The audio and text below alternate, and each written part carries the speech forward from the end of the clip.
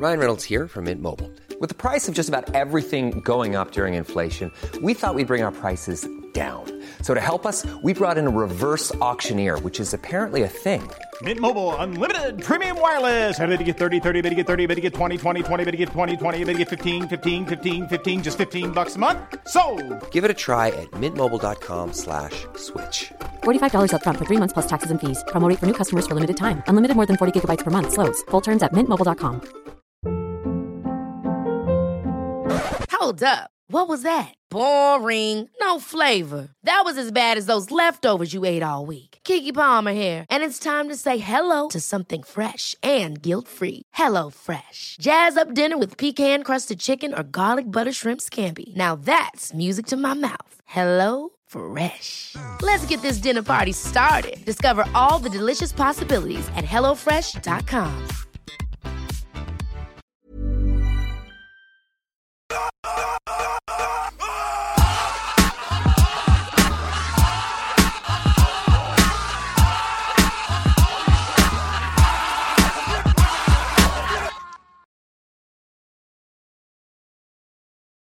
Where week by week we go film by film through the career of Nicolas Cage to find out if he is the king of the cinematic jungle or if he is at the bottom of the food chain.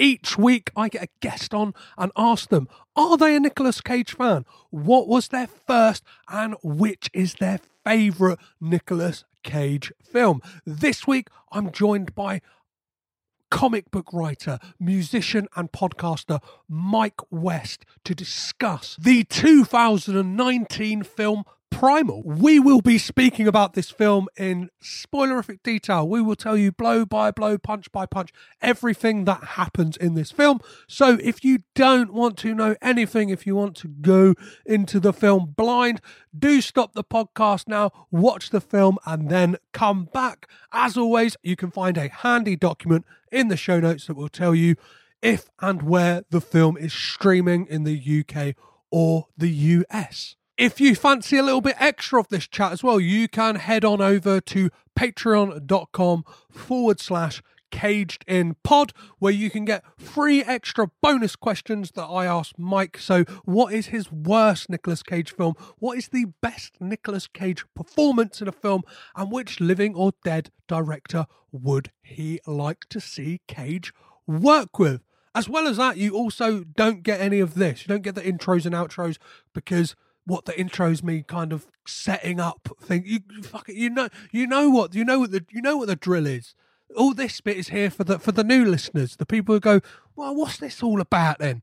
And then they listen to the intro, get a gist of what's going on. But the Patreon, you're gonna know that. So yeah, head on over there if you want to get all of that extra stuff. So there's only one thing left to do, and that's to get raging with Cage. Whoa. One last thing before we start the episode. You can now head on over to cagedinpodcast.limitedrun.com to pre-order your very own and the first ever Caged In t-shirt titled Not the Bees. If you don't know the reference, then it might not be the t-shirt for you, but it is a amazingly designed t-shirt by Tim Sinclair celebrating Nicolas Cage and celebrating the 2006 Wicker Man film. And it's a fucking great looking t-shirt. It's going to come on a natural coloured t-shirt with a burnt orange design and is gonna look amazing. So pre-order link is up now. Pause the podcast right now and order yourself one immediately.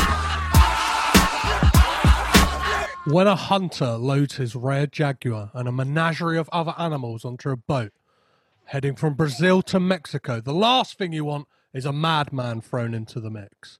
Nick Cage stars as Frank Walsh, part hunter, part foul-mouthed drunk, in Nicholas Powell's 2019 action thriller Primal.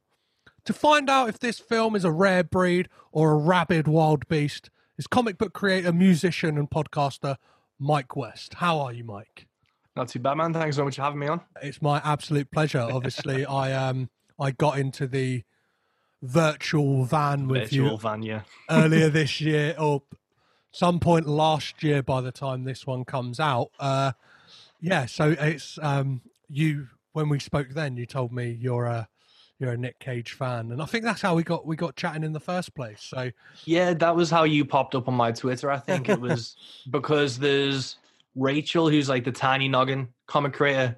I've met her at a few cons and stuff, so it's kind of like me and my mate John, who you've had on, go to like comic cons, and then we've seen Tiny Noggin stuff because she brought out the Cage zine. So I think she was on an episode and she was sharing some stuff. So that's how you came onto my radar. And then I was like, if some dude's doing a podcast about Nicolas Cage, I have to talk to him. And obviously I've got a podcast, so I wanted you on to talk about podcasting in a more general sense outside of Nick Cage. But it was still a Nick Cage heavy conversation, I think. Well, that tends to be my life a lot of the time. When I'm asked on other podcasts, they're like, "Do you want to come talk about this Nick Cage film?" And I'm like, "I can talk about. I do watch other films. I do like films by other people, but I'm not sure when it will go out." I was recently on a podcast called Pizza Your Mind that do this amazing like concept where they ask like, what is your base? So what is something that is always there and like never going to shift in your life? And it's like, what is your crust? So something that like it's taken a while for you to chew over, but you've got to it. Do you know what I mean? It's something that you either like or you're still not sure about. And then it's like a couple of other questions, but like it's a great. That's concept, such a deep thing. Like I talk to musicians in a van, and you talk about like Nick Cage, and they're trying to break down the existential dilemmas of the world.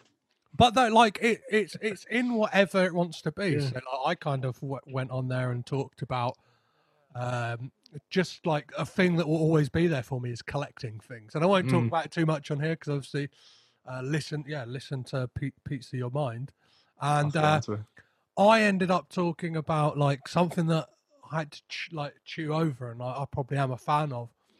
I ended up talking about Nick Cage on that. So it's like, even if I try and like get away from it, like Nick Cage always seems to just come back. Do you reckon with like this podcast and obviously like Twitter and everything, is there ever a day where you go without thinking or speaking about Nick Cage? Or is it like not 24/7, but it's a daily occurrence?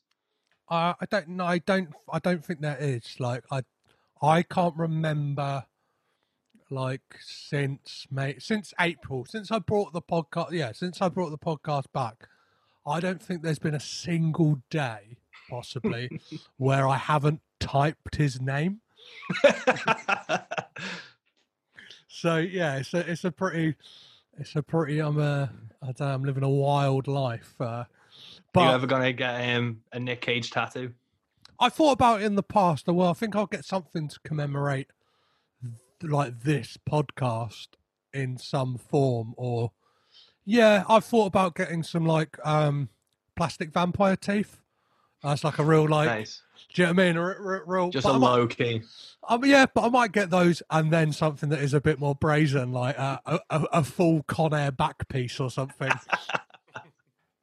Well, speaking of Con Air, obviously we're here to find out. Firstly, are you a Nick Cage fan? I say that we already know that, don't we, Mike? Yeah, diehard Nick Cage fan.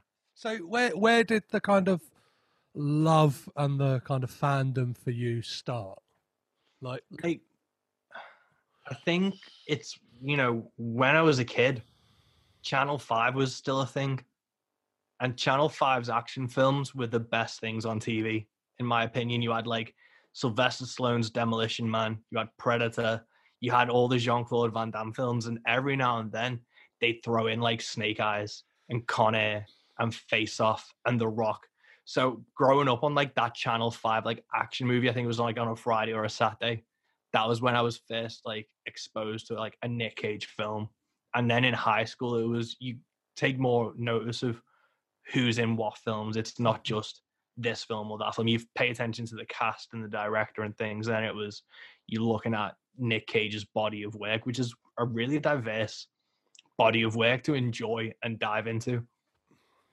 Well, yeah, it's definitely like within 1 year you can get like a real mixed bag of quality, of like genres, tones of films. Like I don't know, we take 2019 for a perfect example, right? So it's a heavy year for Cage, a man who seems like he's not stopping. So that's when the film we're going to be talking about today Primal came out, but also you had Grand Isle, Kill Chain, Running with the Devil, A Score to Settle, and Color Out of Space. So what's that? That's a six film year for Nick Cage. Yeah. So like, and it's like, I can tell you for sure there is definitely some varying quality in that bunch. Yeah. Well, the good thing about Primal was I haven't seen A Score to Settle, and the trailer for that was on the DVD for Primal. So I was like, hold the fucking phone, where's this DVD?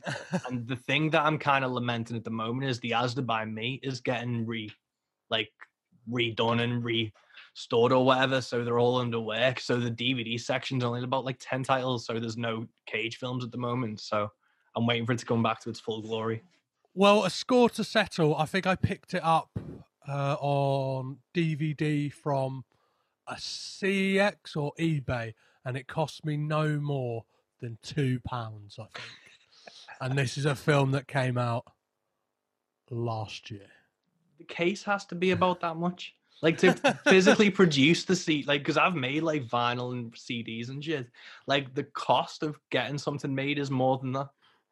Yeah, well, it's obviously like just the disposable culture we live in. Yeah. And like, obviously, a lot of these are probably made on like single layer like DVD. Do you know what I mean? Like the kind of, that's why they're boasting of special features on a lot of these releases is like comes with an interactive menu, and it's like, that's not a special feature, guys. Yeah, and it's like has the trailer on it, and you're like, thanks. Yeah, like. Yeah, it's very bizarre. I kind of forgot for so many years. I got into like kind of like everyone else, got into streaming so much, and obviously like doing this podcast over the last like since I've come back. It's obviously watching a lot of like DVDs and stuff like that, and I forgot that I'm not sure if it's like the specific genre of DVDs, like the Nick Cage like action revenge thrillers and stuff like that, but they all have trailers for other films. So like I've probably got the same copy of Primal as you. So it's A Score to Settle. I think there's like John Wick 3 and like something else on there. And I was like, fucking hell. And it gets me really nostalgic for like VHS tapes and stuff like that. Yeah, and to like I try not to watch trailers as much because they always put so much like spoiler things in now. Like trailers now are a lost art form. It's just how much of the film can we fit into 3 minutes, so you get the entire plot. But like actually like good trailers, you're like, oh, I really want to see that. I remember like Knives Out was coming out, and I saw about 5 trailers in the cinema for it, and for 5 of those trailers they didn't have the release date on it, and I was like, when the fuck is this film coming out? And I was actually excited for trailers to be like, when is this coming out? Yeah. So obviously, yeah, you said like Channel 5 was where you like kind of dipped your toe and started to see some Cage. But can you pinpoint which was your specific first Nick Cage film you saw? See, I think it was the vaguest memory I have is in Snake Eyes. He argues with someone near a boxing ring, doesn't he? Yeah, that's like a big pivotal like thing. Yeah, I remember that is probably my earliest Cage memory on Channel 5. I remember him arguing at the side of the boxing ring where it's like down the tunnel. Yeah, it's like him and Gary Sinise, right? Yeah, so that Snake Eyes is probably the first Cage film I ever watched, and that is like the haziest memory I have of Cage. And then I think it was Face Off after that, but Snake Eyes was the first one. Well, what a 1-2 punch! Like just in the fact to like, Snake Eyes, it's Cage teaming up with Brian De Palma, and of course you're going to be like interested in that. He's wearing like these garish suits. We've kind of got that like, you can see the wild man that's in him. He's playing like a rogue cop and stuff like that. I really like. Yeah, I really need to rewatch that. Yeah. It's an interesting one. There's like a kind of mythological alternate ending that I think you can only really see. Well, the last place I managed to see it was on the De Palma documentary, because there's like a section where they talk about that, and it was supposed to have this like biblical style ending where it's like a bit like but the thing is like it literally was an act of God, so it's like a real Deus Ex Machina moment where it's like all of a sudden like a flood is coming or something. Do you know what I mean? Like yeah, so like but that stuff always fascinates me, of these like kind of alternate endings and like what it could have been. But yeah, what a 1-2 punch of first films. Yeah, I think I was too young to understand really what the fuck was happening throughout it all. I must have watched it when I was like 7 or 8. Because I remember I watched Predator way too young. So it must have been around that same time where I was like, I have no idea what this is, but it's fun. And that's, I think a lot of people give Cage shit, but a lot of his films are just fun. And Primal is a prime example of just a fun action film. Definitely. So would those have both been on TV, those like first watches for you, or like? Yeah, it would have been on like the TV. And then I remember, I can't remember what the first DVD of Cages I bought was, but I remember I was listening to the podcast with John the other day, and he was talking about how he remembers watching Lord of War. And that was in my house when he slept over at mine in high school. So I definitely remember getting Lord of War, and we got it out of the Blockbuster bargain bin. Amazing. Because I knew I had mates coming around, so we just went to Blockbuster, found like a load of cheap DVDs and brought them back. And obviously Lord of War is a great title. The cover's brilliant. And I was like, fuck it, let's give it a go. It's a film that like has got some fantastic like moments in it. For me, it's been a while since I've seen it, but like there's kind of that opening really sticks in my mind all the time, like with all the bullets and stuff like that. And there's that scene, I think, midway through with the plane being deconstructed in like a time lapse and stuff like that. And it's like, well, they like, that's the thing. Like, I haven't seen that film maybe 2 years, and that stuff sticks. Yeah, it's a great. And a lot of people, like when I kind of ask the question online, like, what's people's favorite? That one crops up quite a bit. Yeah, it's got a good following, and like Jared Leto's in it, he gave a solid performance, and the scene where they repaint the boat before the Navy or whatever come and stuff, it's a really solid, like, great film. It really like makes me want to see though a Nick Cage and Ethan Hawke like team up movie, like those two like just getting considerable amount of screen time together. Like what, especially like I don't know, with one of these like a Safdie brothers and like those two in a film like could be like real interesting, because like not that they look like they could like really like they could be related, but like in movie land you could pass off Cage and Ethan Hawke being like brothers or something like that. Or, definitely. Yeah, compadres. So amazing. What is your favorite Nick Cage movie ever? Favorite Nick Cage film ever? I've been thinking about this, and like I'll bring up John a fair bit because it's who I've talked to about Cage the most, and he has like his 3 picks, and I've got something similar, but I still think it's, Gone in 60 Seconds is a really good Nick Cage film. I think that might be my favorite. I remember watching that younger, and that's the kind of, he's not restrained, he's got the freakouts, he's got like that, but there's such a good ensemble cast that like play with him and bounce off him, and that's something that like a lot of films either lack or they get like they don't have that ensemble cast to have fun with him as well. Well, yeah, it's that kind of they created that like Fast and Furious dynamic like that they didn't really quite understand until a few movies in anyway. Do you know what I mean? Like it wasn't until like maybe 4 or 5 where they kind of went, oh no, this isn't just like Vin Diesel and Paul Walker, this is like the whole gang. And that film kind of got it off the bat, and it kind of felt like they had a bit of something for everyone. Do you know what I mean? Like it's like if you fancy Angelina Jolie, you got that, and also if you fancy Predator, you've also got that with Angelina Jolie with that hair. Like Yeah, exactly. So it's got to be Gone in 60 Seconds, or I am a sucker for National Treasure. Okay, yeah, I totally get that. They're like films for me that I always say like rainy Sunday films, especially now like with Disney Plus and stuff like you can just stick them on. But it was the type of thing that like if it's showing on TV and like I stumble across it, it's like I'm not skipping past. Like I've got to watch it, and I get lost in that kind of action adventure stuff anyway. Like And once I was like 5 feet away from Sean Bean, and I didn't say anything to him, and I still, whenever I think of National Treasure, I kick myself for not actually like going up and saying hi to him. Well, because he's like a real villain in that as well, isn't he? Like that's what's good to see. It's like it's predominantly a kids film, but like it's got like a real baddie in it. Yeah. So amazing. That's I'm going to have to pick one, I'm afraid, though. Or would you like to pick one of those as a standout? I'm going to go Gone in 60 Seconds because it's forever changed how I think of the name Eleanor as well. So I always quote Gone in 60 Seconds more, and if I'm waiting for someone to like move, I start doing the hand thing. And then it's let's go. Amazing. 60 seconds.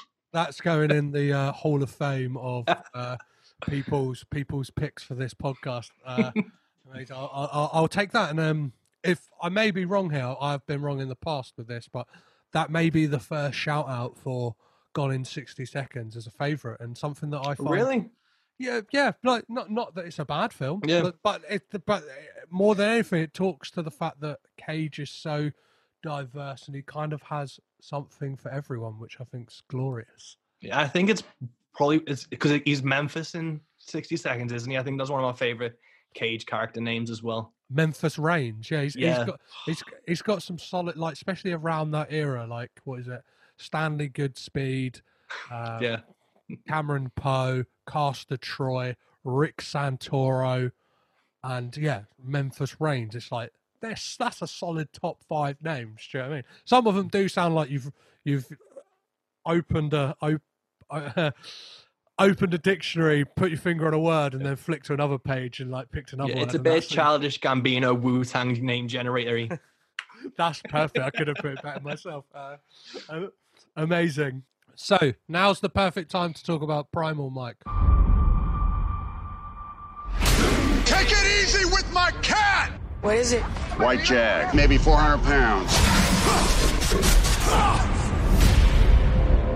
I have hit the mother load.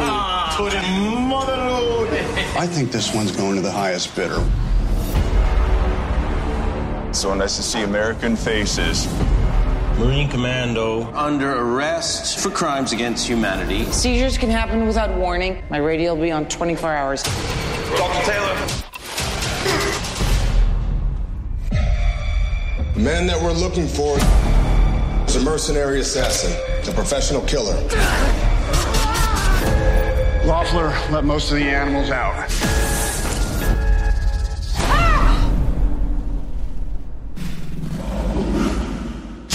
There's only so many places he can hide. Who says he's gonna hide?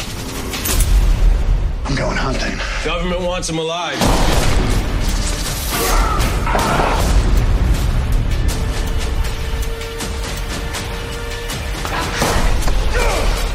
If you see Loeffler, put a bullet in him. And the same goes for the cat. You kill my cat, I'll blow your head off. Got a real nice cage for you. Rated R. Was this your first time watching this film for this podcast? No, I'd watched it before, and I remember watching it a while ago and just loving this film. And then I remember you were putting calls out for films, and I was like, give me Primal. So obviously this is a re-teaming of actor and director in this case. And in the case of Nicholas Powell, he had only ever directed one other film, which was 2013's Outcast, and which obviously starred Nicolas Cage. So like he's obviously got an affinity for the Cage Man.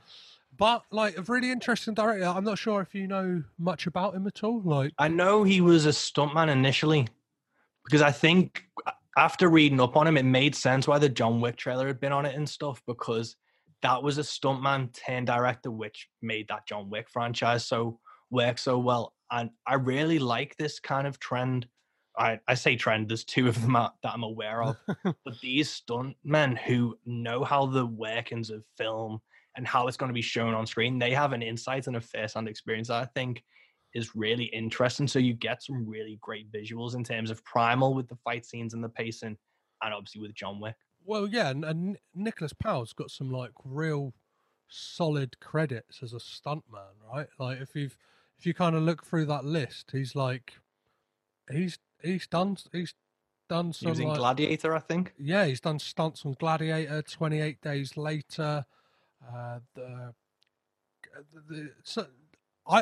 English director as well, I assume, because he's like here's one for the British listeners.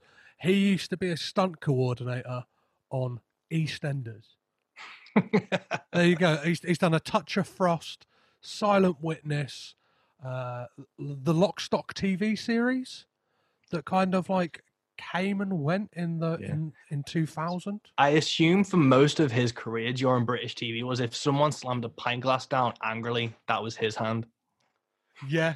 What the stunts would be on a British TV show. That, or like if like Phil Mitchell fell down a flight of stairs drunk or something, he'd be the one taking the tumble. That's where I reckon he wore a lot of bomber jackets, or like, do you know what I mean? Like with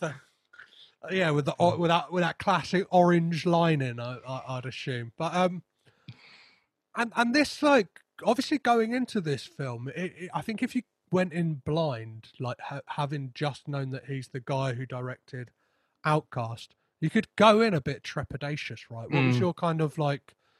Well, yeah, can you remember how you felt when you like first were going to watch this and what you kind of expected? It's grim because I love Cage. My expectations are never that high, because I remember I kind of went in to watching 2-on-1 with like relatively high expectations, and that dropped pretty quickly. But this, I was like, let's give it a go. And the thing that I was like most excited about was it was Kevin Durand facing off against Nick Cage. And I love Kevin Durand as an actor, so I thought that was a really good combination. The premise, it might be fun. So I was like, it's going to be worth a watch. It's definitely worth the £3 as to buy. So I was like, this will kill an evening. Let's have at it. Yeah, and obviously in the intro, I kind of did like a very loose summation of it. Could you kind of like do a bit of a better synopsis for us? Kind of like the build-up of this film before things go haywire as such. Yeah. So Nick Cage is a jaded animal trapper selling them to zoos around the world in shady dealings. He then has to get on a ship with his cargo to Puerto Rico or Cuba.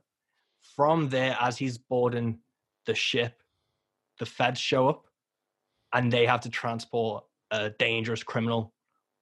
And then hilarity ensues as they get on the ship and it leaves. Well, yeah, when we get to that point, obviously that's when we're like introduced to the rest of this cast. So there's obviously, as we mentioned, Nick Cage as Frank Walsh, Famke Janssen as Dr. Ellen Taylor, Kevin Durand as Richard Loeffler.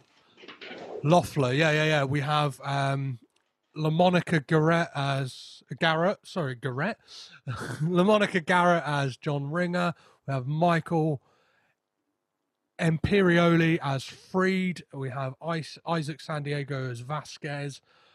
And then like a whole host of other kind of like just US Marshal cannon fodder, basically. Yeah. Like, no offense to those actors, but like some of them, like I'm reading their names on IMDb here now, and I'm like, I don't remember you being called that. But like when we get onto this ship, it's like it's really interesting. I was kind of gripped from the get go, and like I kind of forgave the film quite early because like we get this scene of Cage in a tree. Like, yeah, the film kind of opens up, and when we first see this white jaguar, that like a thing of legend in Brazil, I think it is. Yeah, he like it's a CGI jaguar, right? Yeah, once you get past the CGI being like Alien 3 tier, maybe a bit better. But it's a £3 DVD. If you're expecting Avengers Endgame effects out of this, you set your expectation too high. Yeah, so for what it is, it does the job. But that's what I mean. Even with those like things, I was like, that's not bothering me, because I was like, this is what it is. Do you know what I mean? Yeah. But it's fun from the get. And I was like, one of the things I've got down in my notes is the fact like it doesn't take too long to get like to kind of for the switch to happen. So like I think I checked the clock and it's like 27 minutes in. Like in that time, they've set it up perfectly in kind of who everyone is. And like some of it, like obviously like it's a bit like probably nitpicky, but there is like a very convenient moment where they're all at like dining tables and Cage's character is like brash and loudmouth, and he's like, "Hey man, if we're gonna be on this boat with this guy, we gotta know who the fuck he is." Yeah. And then obviously we get the kind of company stooge for like the NSA or something like that, who's saying like, gives us like the kind of the backstory of everyone, and just like he does like the kind of John Cusack in Con Air, where he's like, well, this is, and I got some Con Air vibes from this. I'm not sure if you got like. I got the same thing. I remember I said to John after I watched this is my favorite action Cage since like the Con Air like action Cage period. But even talking about like pacing and action, even in the first 5 minutes, you have that kind of like cheap jump scare of the Jaguar coming up to the platform and then him going to knife fight the fucking thing. Yeah. So it's even the pacing of the film as you get into it in the first 5 minutes, it's like this is happening. Well, it's like that thing that we have in like a Bond film or something. They kind of give you that like big like bit at the beginning, bit of razzle dazzle, and then like kind of simmer down for a bit and then kind of kick back into it. But like, this is like a solid 93-minute film, and that doesn't mess about with its kind of like, and there's enough like jeopardy and kind of like wheels in motion and stuff like that, and enough players, and like the people you're supposed to care about, you care about. You know what I mean? And like it's like they know like these US Marshal guys are essentially the Star Trek red shirts. Like you're kind of like it's signposted from the get-go, like they ain't making it to the third reel of this. If they aren't getting a first name in the first 20 minutes, you don't need to pay attention to who these people are. Exactly. So as the film progresses, obviously, with Kevin Durant's character, he fakes. He looks like he's having a seizure, right? And like, well, one of the things we get brought up at that like exposition dinner is that like, and Cage says to the NSA guys like, why didn't you just take a plane with him? Which like as an audience, it's kind of, I'm kind of glad he was there, because I'm like, why the fuck did I've seen Lost, like they had someone, they were extraditing someone to go back to America, like they just got on a plane, like, and like again, like you can look at this two ways, but this again is a 90-minute action. Yeah. So like, don't expect too much. It's just like it's got a very convenient. He's got like a brain damage, right? That means if he goes over a certain altitude, he will essentially, his brain will like pop, and they need to... Yeah, there's no questions, because you could be like, well, why didn't they sedate them through the entire ship? Why didn't they do anything like that? Because that's not going to mess with his ear pressure or whatever was triggering seizures. So there are questions that you can ask, but just don't, because it's 90 minutes and it's a fun film. And one of the things that really jumped out to me as well is like the kind of terrorist organization or kind of like militia organization that Loeffler used to work for. Were called Sword of God, like they sound like a band that like I wouldn't necessarily like, but I'd go like they've got cool merch. Yeah, you'd buy a T-shirt and then someone would ask you to name a track, and you'd just go the self-titled. I like their earlier stuff. Yeah, in the Witch's Wood, and just try and like come up with something a bit like a bit mystic, and hope that you like roll that 10-sided die right. Yeah, but like the introduction to Durand and like Loeffler is really interesting, and Durand's one of them character actors that I don't think has ever been given the shot he deserved, because he's phenomenal in The Strain. He was great when he popped up in Vikings, and in this he talks with like a slightly higher voice, I think, and he has this really creepy smile throughout the film where he's in control the entire time, and with that same Con Air John Malkovich vibe of like his character in this. That's the thing I got straight away. As soon as he's kind of introduced, and even the way it's shot, where like you get this thing of the restraints on his arms, and it's like kind of these people coming out of this van. All I could think was Cyrus the Virus. Yeah, and then he's like caged up in the hold, like he's somewhere between like Cyrus the Virus in that kind of holding cell in the plane. And he's a bit it's a bit Silence of the Lambs with like Hannibal Lecter almost. Yeah. Like he's this, and he's a guy who's incredibly like smart as well. Like and so like at the 27-minute mark, he fakes this seizure that it's brutal, right? Like when he gets that guy in there and he's like biting his fingers. Bites his fingers. Does he bite them off, or does he just fuck them up? Because I can't remember if there's like, I don't think there's a shot where he spits them out. I think he just like chews on them a bit. But I think it's that thing of like he's locked his jaw on, and like it's that thing he knows what he's doing, so he like lures them both in with this seizure, kicks his chair out. So, and it's quite striking imagery of this guy like kind of chains like round the waist, round the wrist, kind of like being like held up in the air, and then like shoots one of the guys, and kind of like from then like just kind of takes over the boat, like by using subterfuge and stuff like that, like destroying certain things. And kind of the big thing that kind of draws Cage mainly into the action is he lets all of his animals loose on the boat. Yeah, and the boat, it doesn't just have the jaguar on, it's these monkeys with their babies who are super aggressive. There's a tapir for some reason. There's parrots, and there's one parrot that knows what a gun is and can talk about it, which is a handy little device to have in a film. And so he's got all those animals there out as well, and it's like the poisonous snakes, which was like one of the big tension points in the film.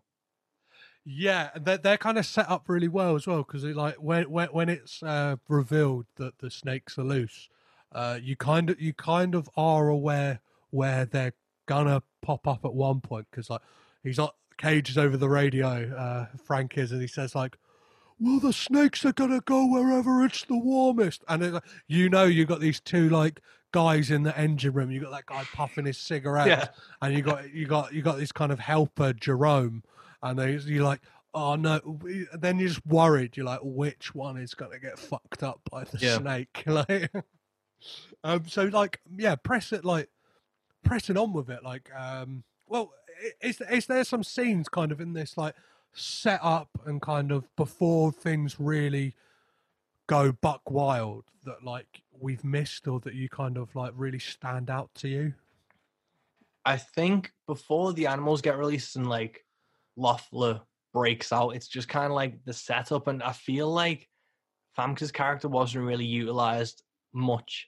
And I remember when she was introduced, I was like, you're harboring a fugitive and you're trying to cross him you're trying to get him across like international waters on a ship, and you're making her wear a skirt, you bastards. Everyone else is decked out in like military gear, and she's in full like official dress and like regalia, and it's like, why isn't she wearing like the tactical shit?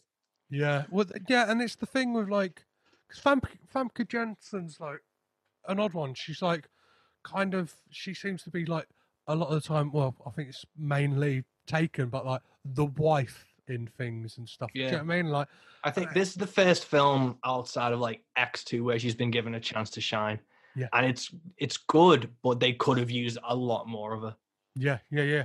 Like, and I don't know. I think like the kind of tension like between her and Cage is quite good. I think one of this film's strongest points is their kind of like relationship, because like it's not overtly like. No, there's not like a romantic thing to it, really. It's not like a romantic subplot or anything like that. It's this kind of like just tension between like, I don't know if it's like sexual or like there's just this kind of like flirtation between them, and like just like the little nod that he knows her dad from like the San Diego Zoo when he worked there. And there's like it gives chance for possibly some of Cage's like best lines, because he's kind of like stumbling around the ship drunk at one point, and he comes across her and he goes, what's up, Doc? Yeah. Like, and it's like, well, that's great. It kind of gets Cage to like kind of flex this wild like muscles, and that's the thing, is like this is like quite a human Cage performance, and it's that thing we were talking about. I think we've kind of mentioned earlier, is what's great about Cage is when he is like, those eccentricities and stuff like that are a part of the character, and it's not just like this takes you out of the film or anything like that. It's like his character has probably led like this wild life, whether it is months on end in the wilderness. Yeah. So he is gonna, and he probably spends a lot of time on his own, so he probably is gonna be a bit eccentric, and I don't know, like he's got these quirks to him that feel real, and they feel like that is the character. It's not like, it's not acting, as it were. Yeah, and from like an action Cage perspective, he's not invincible and untouchable. Like he gets knocked out in the film and stuff, while like that would have been unheard of in like Con Air or something like this, is he takes punches and he keeps rolling with it. This is a lot more Bruce Willis and Die Hard action hero than like Rambo. Yeah. So obviously once the animals, once the menagerie's out of the cages, the ship goes into something that all of us are au fait with and know a lot of now. It goes into lockdown, and but like Frank ain't having it, and he delivers a great line when he's like talking to the leader of the tactical team, who really reminded me of, there's a cop in, I know you watch this show, in Criminal Minds. The actor really, do you know the cop's net, like the guy I'm talking about? Like Derek Morgan. Derek Morgan.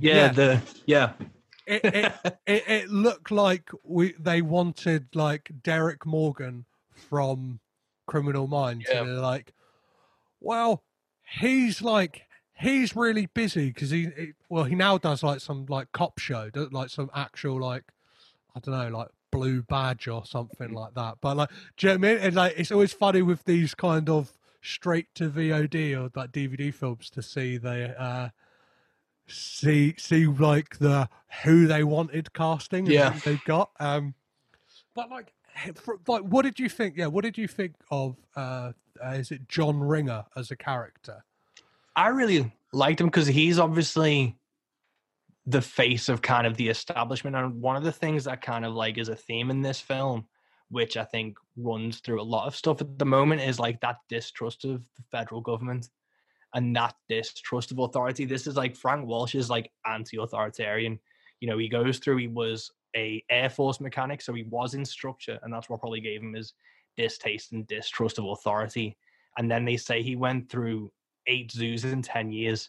So again, he's got an anti-authority problem. So he's like working for himself. Mm-hmm. And there's that kind of push against it. And that's kind of what Loeffler later on in the film tries to win Nick Cage over with, is to be like, they are using you. This is, you know, the mistrust, and trying to sow them seeds of doubt, which are already there because of kind of people's distrust of the feds. And he is a great pillar of what you go up against. He's unflinching, unmoving, and like in his head he's the law, and he plays it. LaMonica Garrett plays that really well, and he's just like this huge intimidating figure in the film. Well, what's even more interesting as well is we kind of like, there's so many like kind of pillars pitted against each other, because we obviously have like the strong arm of the law with John Ringer and like his US Marshals, And then we have like the kind of company stooge who's like, his thing is he wants to like, he's got to get him there alive. Like that, like that's his kind of like, that's his modus operandi. And then we've got like we've got the crew on the ship who are just like, we just want to get from like point A to point B. Once like the animals are released, then you've got Frank's thing is like, well, fuck all of you. I don't care about like. Do you know what I mean? I'm with these guys on the ship. I like Morales and like the guys in the engineer and Raphael. Even though he makes a joke to Raphael when he asks him like, "Do you like me?" and he's like, "Well, I like you slightly less than the parrot." And like it's moments like that give you like a really nice that really humanise, I think, Frank Walsh's character. But like, I think that kind of dynamic makes it really interesting in that it's not just like it's all of them versus Loeffler, or like it's this kind of there's a distrust. Yeah, the conflict and the agendas are always like superseded, and it's that what Frank's agenda isn't going against, like it's going against what Ringer wants, and then behind Ringer, like Michael Imperioli's character is like playing even like a bigger game that like no one else is even aware of. Yeah, it's like really like, I don't know, I think for me, and it kind of comes to a head later on in the plot, which I'm sure, well, we have to get to it because it's a big moment in the film, isn't it?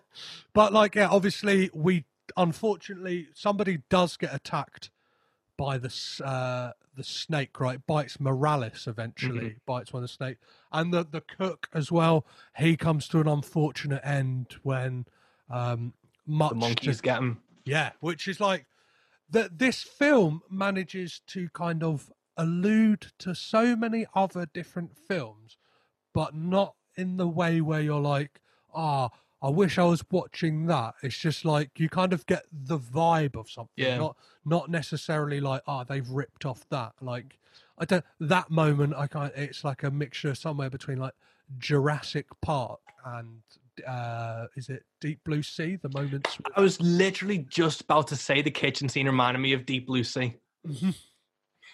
Yeah, it's got that kind of vibe, right? And I think it's like anything in a kitchen where like there's definitely, especially like they're little creatures and they're kind of running around. It's like that kind of Jurassic Park thing with the kids like hiding, but like it's pretty brutal what happens to him, right? Yeah. But like going back, I think you were about to like say you had like a quote or something, but one quote as the ship goes into lockdown, which kind of sums up like Frank's character and his viewpoints against Ringer's, is when Ringer asks if the taps are working and he goes, "I know how a fucking faucet works, you federal clown." And it's the level of condescension Ringer had to Walsh and the contempt Walsh had back at Ringer was just a really great character tone. Well, and there's another line he delivers which I think's like perfect when he says like, I'm not just going into lockdown, I'm going to get my animals back. Like, and he says like, how long will it take for this arsehole to find that arsehole? And it's like, it's like he already thinks, he's like, well, you're like, he already thinks everyone's an arsehole. And then like, he's like, he really sticks it to, I think it's Ringer he says it to, or he's like, when obviously more of Ringer's men get killed, like after Morales is bitten by the snake, Ringer shoots the snake, and then one of the guys gets taken down by the jaguar, and there's like this again, like a very tense scene of like, you've got Frank with his like tracking device going into this room, and then you've got a couple of the like U.S. Marshals going in, and like again, even though it's like a ropey CGI jaguar, when it jumps out, it's like, ooh, yeah.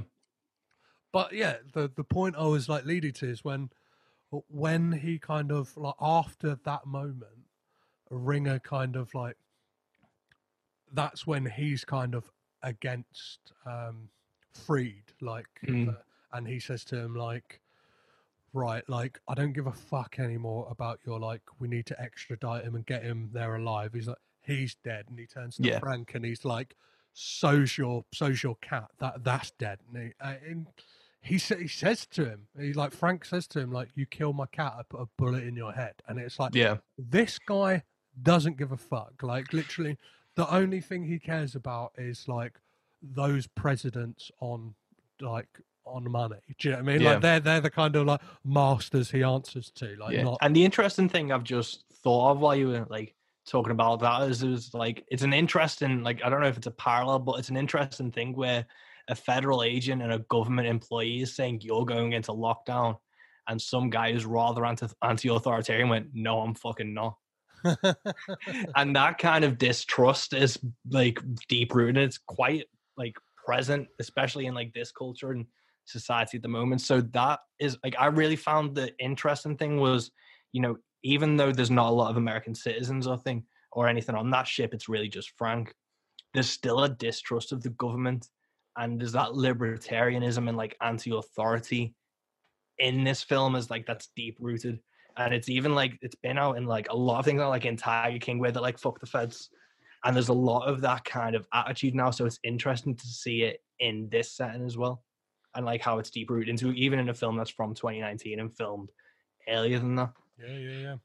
So as the plot goes on, obviously Loeffler manages to like get the upper hand on them when he takes over the bridge, right? He takes out the second in command, and one of the cannon fodder gets taken down, and then he he turns the boat around and destroys all the controls.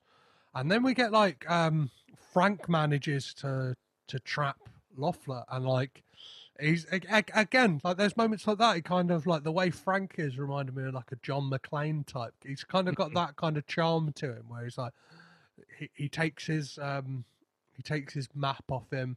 He kind of like takes him into a room, and is it Loeffler grabs Raphael at this point, and like he's holding him, or Raphael comes into the room. Yeah, so he's got Loeffler at the gun, and the kid walks in, but then the Jaguar walks in, and he'll only have time to shoot one. That's it. So because he had a gun, didn't he? And he has a tranquilizer, a dart rifle. Yeah. So I went like again for tense scenes like that. I've written a few times in my notes like the tension in this is spot on. Like it builds it, and then like kind of it's like a pressure cooker because it will build up the tension, and then it will give like a little bit of like let out a little bit of steam, and then it will kind of. And I guess that's what this whole plot is based on, is that thing of like, not only do we have this like loose madman, this kind of like all-knowing, no moral killing machine, we also have these animals that don't care about any of that. All they care about is survival, and will like fuck you all up. Do you know what I mean? They don't care about your political allegiances or this, that, and the other, whether like, you're morally good or bad. They'll just like, the Jaguar will kill you either way. And the interesting thing is, I think it's the only other character you see a perspective of is from the Jaguars, where they have that like filter and that lens, and it's all from like the Jaguars' point of view, which is a really interesting way to like build tension. And in that scene where it's like the Mexican standoff, you have the Jaguars' point of view as it switches between them. Well, this film, like, funny enough, likes to play with the Mexican standoff a couple of times, and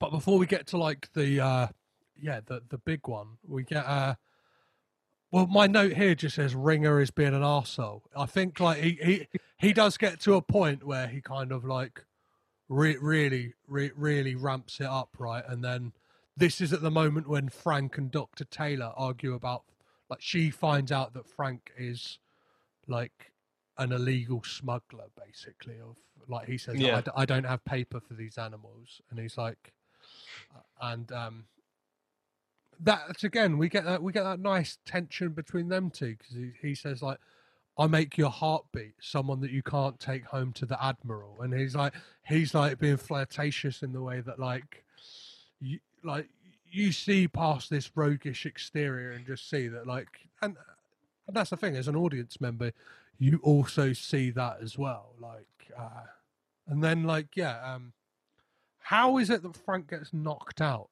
again? Like, it's when he's got the gun on him and they're walking through the archives, and I think Loeffler makes a move and knocks the gun out of his hand, and then it's just a scrap, and that's when he just starts Walsh gets a few good digs in, but Loeffler, Duran's nearly 7 foot tall or something, he's huge, and obviously gets the upper hand on him as he's military. But then I've made a note, and it's military strong versus jungle strong, because Cage, he's not Marvel ripped, he's not an action hero physique, he's got a belly on him, but to me that's more believable, where you have those dudes who are dockers or welders or whatever, where they have that physique where it's a barrel belly or whatever, but they're still strong as fuck.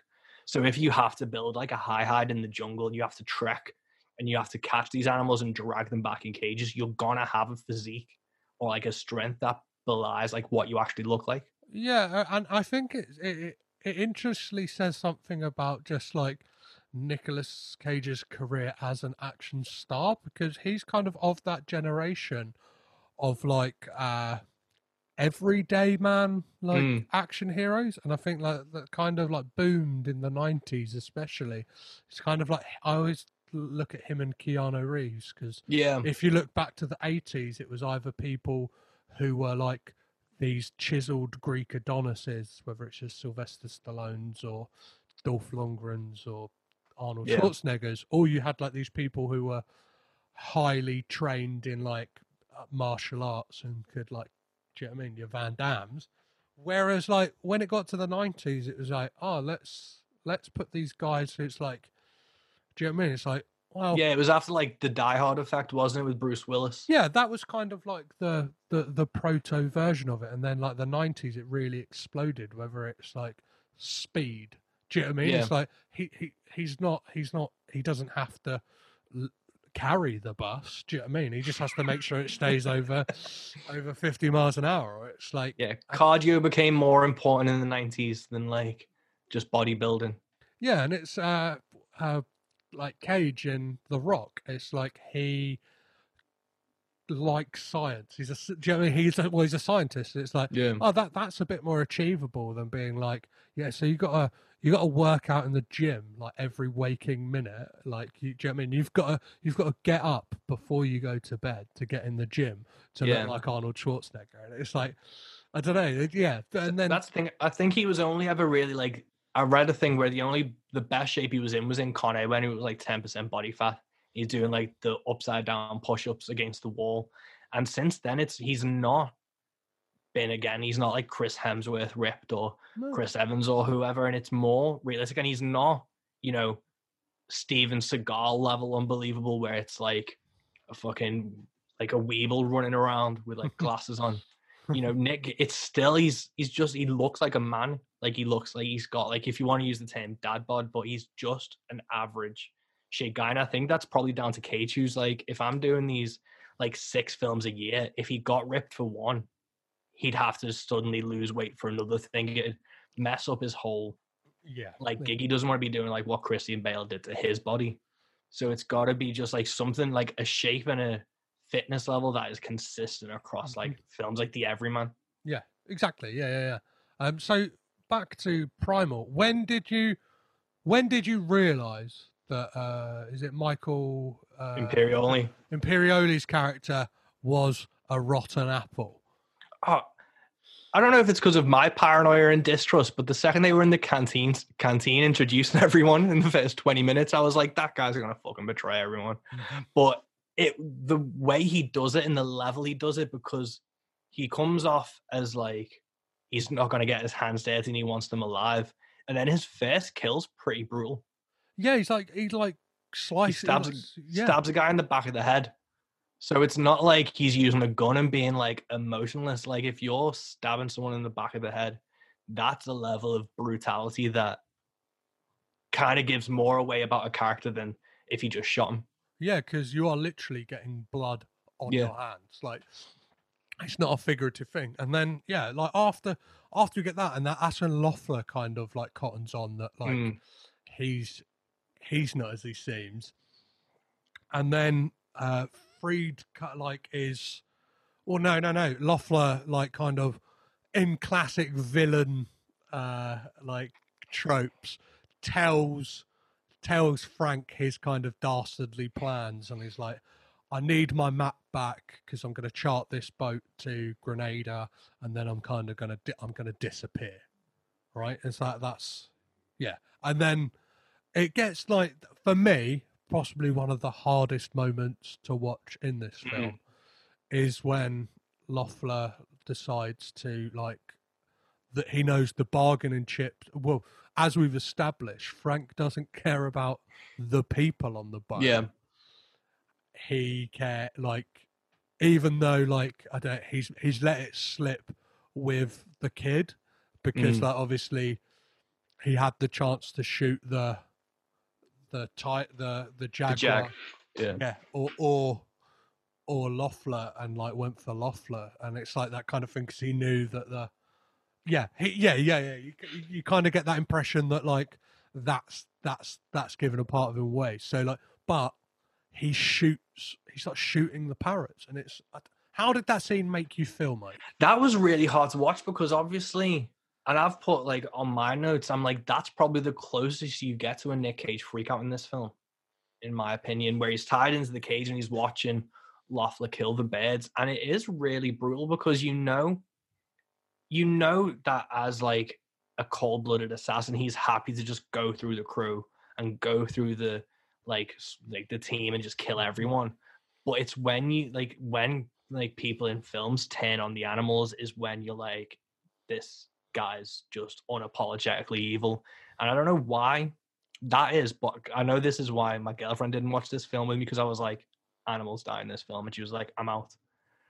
And that, where he's going through and he's so ruthlessly just lining up the birds and just they're exploding in the feathers, and it's so well, again, paced and shot, and the score under it's just amping up that tension, that it was a really, like, grim watch. Like, it was harder to see it was harder to see the birds get shot than, like, half the fucking team.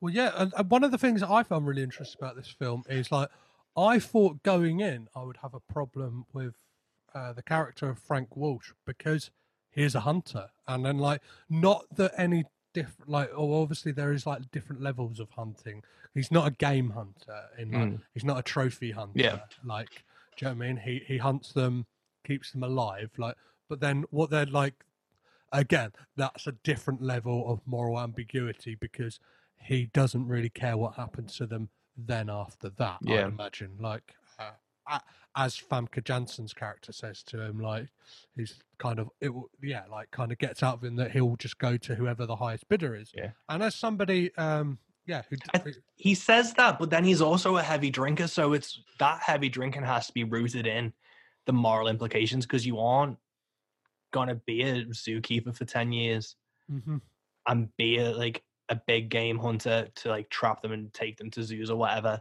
and not care about them. Obviously, his reaction betrays his bravado and his, like, front to it. And that's what I mean. Like, I thought, like, I was going to have a problem with it because, like, I've never mentioned this on the podcast because it's not something, like, I don't want to seem like I'm preaching anyway, but I am vegan. So I was like going into this film, I thought, like, I'm gonna have a problem with that. And it's like, no, like, this is, like, it's nuanced. And like, as you mentioned, like, the character, like, there's shades of him, and there's, like, this thing, there's enough kind of breadcrumbs left for you that if you're kind of paying attention, you will pick up on this kind of thing that he is, like, like, underneath. Do you know what I mean? He's to quote Shrek, like, he's an onion. He's got layers. Yeah. Do you know what I mean? And, like, kind of, if you pick them away, like, yeah, you might get, I don't know, you might get to one that won't make you cry. I don't know. I don't know where that analogy was going, but you kind of, I think you get the point. But, like, yeah, I think the film handles it really well, and I'm not sure if that's down to Richard Leder's writing, and because I looked into him as well, and, like, from everything he's done as a writer, like, this is his second, like, feature script. Yeah, like, what was his first one?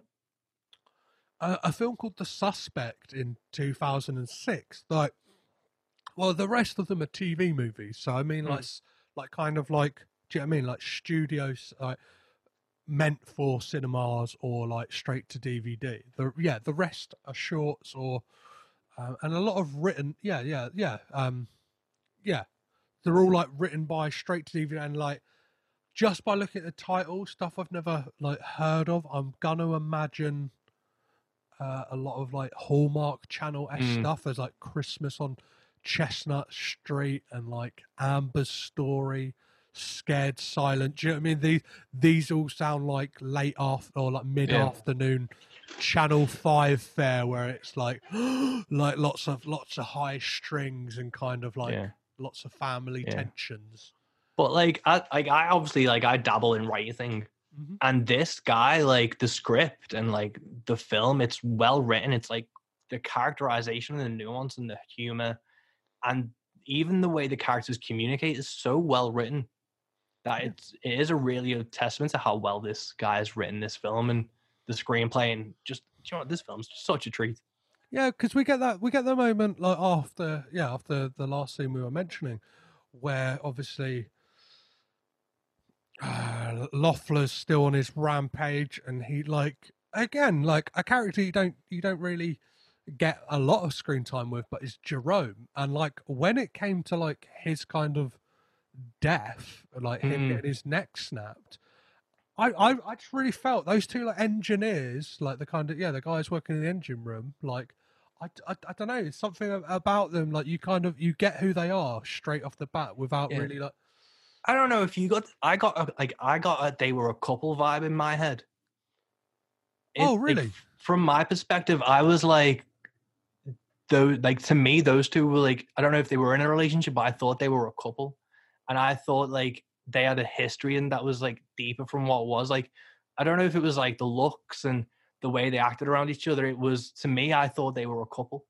That was the vibe I got from them. And I really enjoyed like Jerome, and I can't remember the older mechanic's name, but I really liked them two characters, and I was like sad to see Jerome go. Yeah, because like for me, the kind of my reading of it was like they just like because obviously the other guy is that much older that it's just like Jerome is possibly like from I don't know somewhere from Jamaica. From Jamaica, so like somewhere where the boat's like kind of like docked up one day or something like.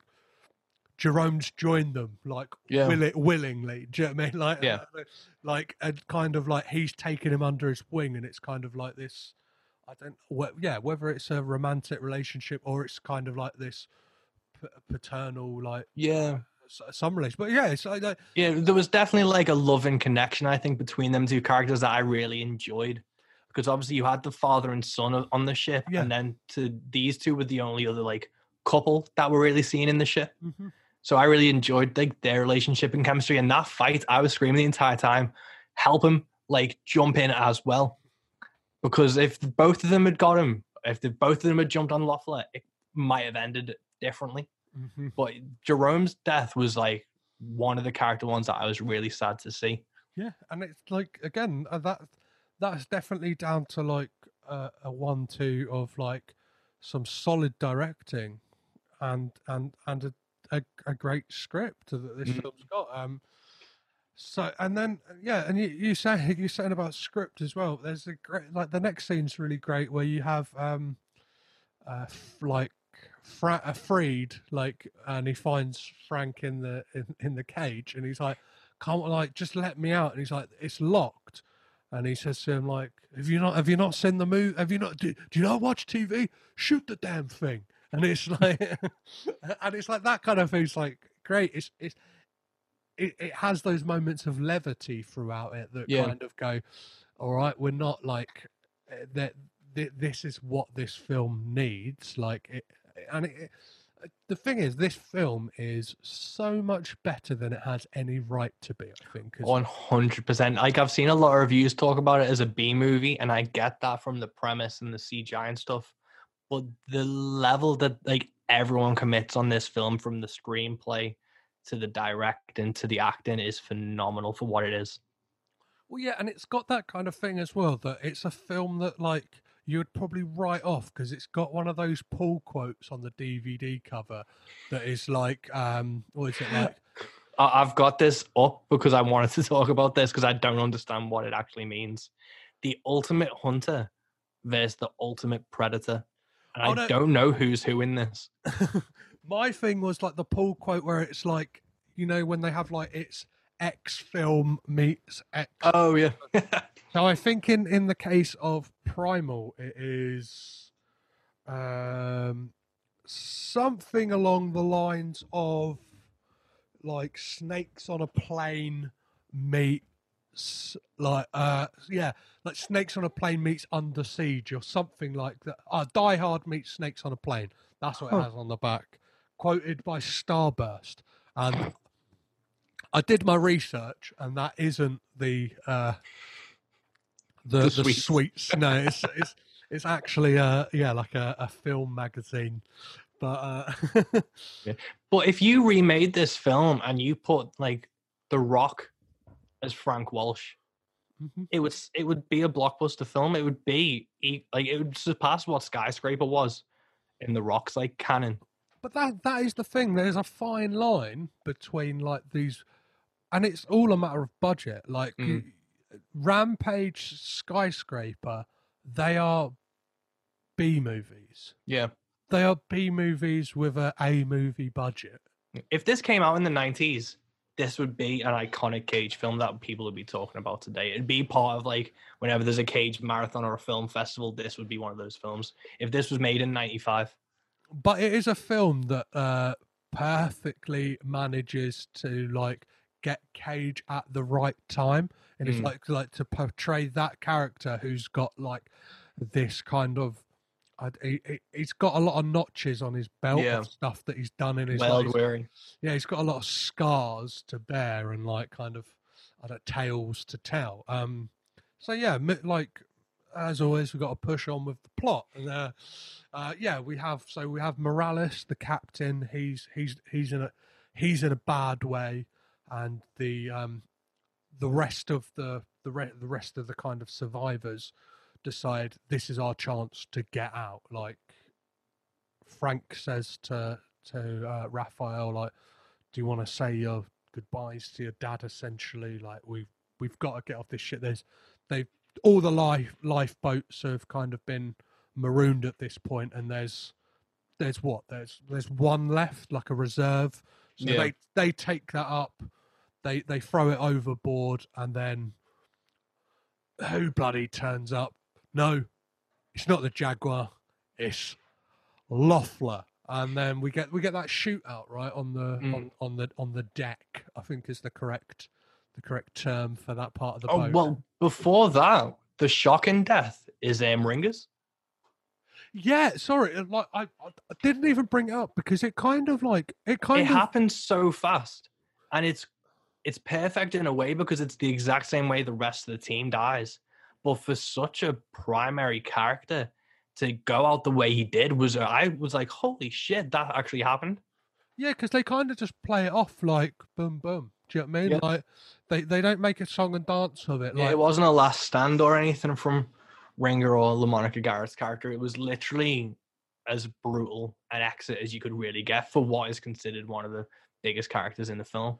Yeah, because like you kind of like you get a glimpse, you get a hint at it that it's going to be like this last stand because like he kind of comes in. There's Ringer and like another agent are coming up the stairs. Like Loeffler takes out the first guy and then he shoots Ringer. Because it's like you think they're going to the last stand and it's going to be this big shootout, but it's literally as they open the door, Loeffler steps out, shoots Garrett in the chest, shoots the other guy down the stairs, and then shoots Garrett again in the face. Yeah, through the head, and it's over. Like, yeah, and it's like it's sobering in the fact that like, and it is that thing of like, I don't know, I kind of like that way that it didn't treat it like this kind of like this is the big Hollywood moment and stuff like that. It's like, well, if you're gonna kind of mess around with like quote unquote wild animals, like, which is kind of basically like the wildest animal on this ship, is Loeffler. Yeah, is that like it's not going to be there's not going to be chance to like dance around. It is just No. going to be like, if he's got a chance, he's going to kill you. Yeah, it was very like Red State by like Kevin Smith, and its like delivery of that. It was very just like gone, and then it was carry on with the rest of the plot. It was very like, it wasn't a throwaway kill. It was an important kill, but it was a brutal like how they went about it. Yeah, definitely. So yeah, but that. See, if I was doing this podcast on my own, I would have probably forgot that. Yeah, I made a note. I also made a note that LaMonica Garrett was a slam ball player before he was an actor. Do you remember slam ball? No. Where they were like, they must have been, why are people not watching basketball anymore? And being like, is it the one boring. with trampolines? Yeah, let's add trampolines to basketball, and they made slam ball, and LaMonica Garrett was a slam ball player. Amazing. Before he was an actor. But yeah, that was a little side note. But yeah, Ringer's dead, and we're on the deck. Yeah, and then Freed shoots the raft, and Loeffler manages to take Raphael hostage, and calls the Coast Guard to say like, we're on this ship. And the thing is, this is one of my like nitpicks in this film, is that like the way he speaks as like pretending to be Ringer. Like he's just like really like blasé and informal about it all, because he's like, yo, ring her out, but at the same time he's there like casually eating a banana. He's like, oh yeah, and one more thing, we're gonna need some food on that chopper as well, because we're all pretty hungry down here. And it's like, you don't sound like someone who is in distress, or even if you are in distress and you're like a trained military operative, to be like the kind of guy you would expect to be like, do you know what I mean, down the line. Like, Ringer is very much like, yes sir, no sir, like, do you know what I mean, Roger, over and out kind of guy. And like Loeffler's like kind of like, for somebody who's so smart, it's like, come on mate. It just shows that like one of his biggest flaws throughout the film is he's rather cocky. And he knows he's smarter than everyone else on the boat. So he already knew he was smarter than Ringer. And by killing him, he was like, I'm better. And he knows the person on the other end of the walkie doesn't deserve his acting. He doesn't deserve to be acting like Ringer or like to act military. He knows. He's like, he doesn't even stop eating the banana to call for help. Yeah. He's just like, you're gonna do it anyway. He's just got that level of like contempt and cockiness around it all.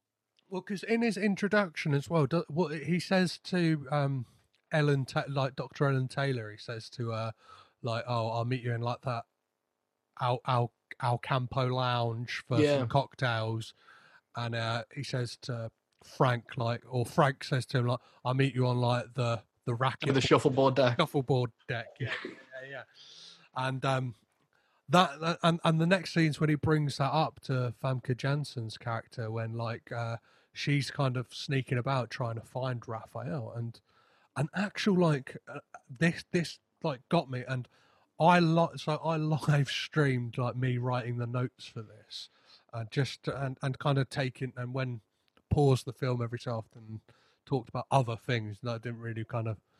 I'm a salesman. I didn't want to ruin this episode as well, but that moment really caught me off guard when the monkey jumps up at the window. I was like, "You cheeky bastard! Yeah, like you've put this little cheeky scare in." And then like that's when Loeffler says to her, "It's like, oh, like we said we'd meet for a couple of cocktails in the lounge." She's like, and then he obviously takes her hostage, and then we get this like fantastic Mexican standoff, but in a way I've never seen, because it's kind of done in a straight line. Like normally it's in a triangle, but they really like utilize the kind of like, well, they use what they've got, right? Because they're in like the galley of a ship, or like that kind of. And by this time, Walsh has switched to a hunting bow. Yeah, it's like the guy's a fucking So far we've seen him use, like, I think at one point when he's like, he blow darts a couple of monkeys at some point, doesn't he? He's used to like a kind of he has like a revolver, a tranquilized dart, and now he's switched to it. Now he's like, fuck this, and gets the bow out. Well, it's really interesting how it's in the line for the standoff. Yeah, so in the middle, to kind of like this, it's quite hard sometimes to explain stuff in an audio format, but we have Frank in the middle facing Loeffler, who has got Famke Janssen by the neck. Classic hostage move. He's got a gun to her head. His standoff with Frank is, if you shoot me, I shoot her. Perfectly fine. But then we have Michael Imperioli's character coming in to really fuck up shit, because he is then behind Frank with a gun, and he's pointing his gun at Frank and saying like, well, you can't shoot him because I need him alive. So if you need to slacken off your bow, otherwise I'll shoot you. So it's a real fucking clusterfuck, right? And it's like, in all honesty, in that moment, the only other way I could have seen it going is Famke Janssen dead, Cage dead, Michael Imperioli dead, and Kevin Durant's character getting away. Do you know what I mean? Like, but it's again, it's a lovely. I think a Mexican standoff is kind of like you're gonna build. That's a kind of tension-free pass, because like you're gonna build up tension with a Mexican standoff, right? Yeah, and it's the reveal that like Imperial is like it's NSA because he's like CIA or whatever throughout the film. Yeah. And then it's NSA, and it's like the bigger plot of like what they need Loeffler for down the line. That it's all starting to come out, and it kind of like reinforces Cage's distrust. And is that when Loeffler starts trying to win Walsh over, isn't it? He's trying to like get him on his side. Yeah, because that's when you don't know whether to trust Loeffler, because he's obviously saying to Frank like, yeah, I'm ex NSA. I actually worked for the NSA over in Brazil, but I was moonlighting for both the Brazilian government and the like cartels. And he's also NSA. He just wants to take me back so they can kind of silence me. And they've got this kind of big like Hydra-like web that's like kind of going like, yeah, doing all this dirty stuff. And it's like you don't quite know who to believe at that point. Like it's really interesting, and it's very clever in the way that of that staging as well. That you've got Frank in the middle, because it is like he's kind of got this like, well, he's got two devils on his shoulder. Yeah, and it's like who is the lesser of the two evils in that moment, and it's in that moment as well. Again, it's weird because it reminded me of The Rock, in that it's like in that moment you kind of go like, oh, maybe Loeffler's got a point. Maybe he is just a pawn in like the kind of government games. And then it's like that kind of thing. Like Ed Harris's character is like, he's justified in what he wants. Like, do you know what I mean? He's got a reason, but like his means of going about it are pretty shady. That's the thing. Like Walsh's distrust of like government and authority isn't rooted in anything outlandish or unbelievable, and it's the same kind of like distrust issues that like the audience has with government and authority. So when Loeffler is saying I was an assassin for the government and now they want to silence me, you know that happened.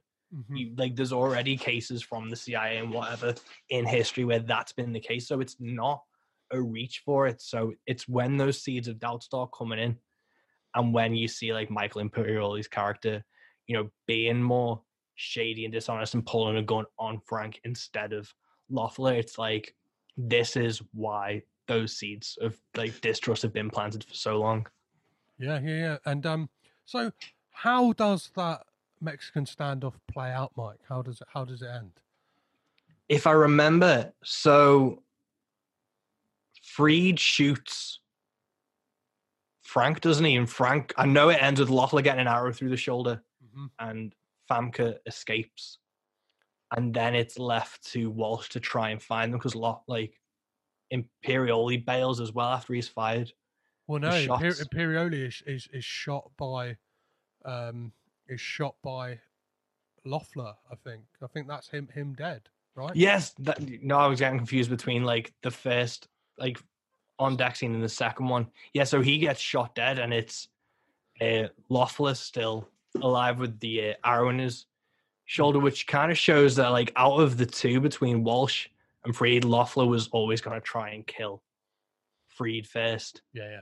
Because I think he still has a begrudging respect for him, Walsh, and his, like, anti-authoritarian ways. But yeah, Imperioli gets got.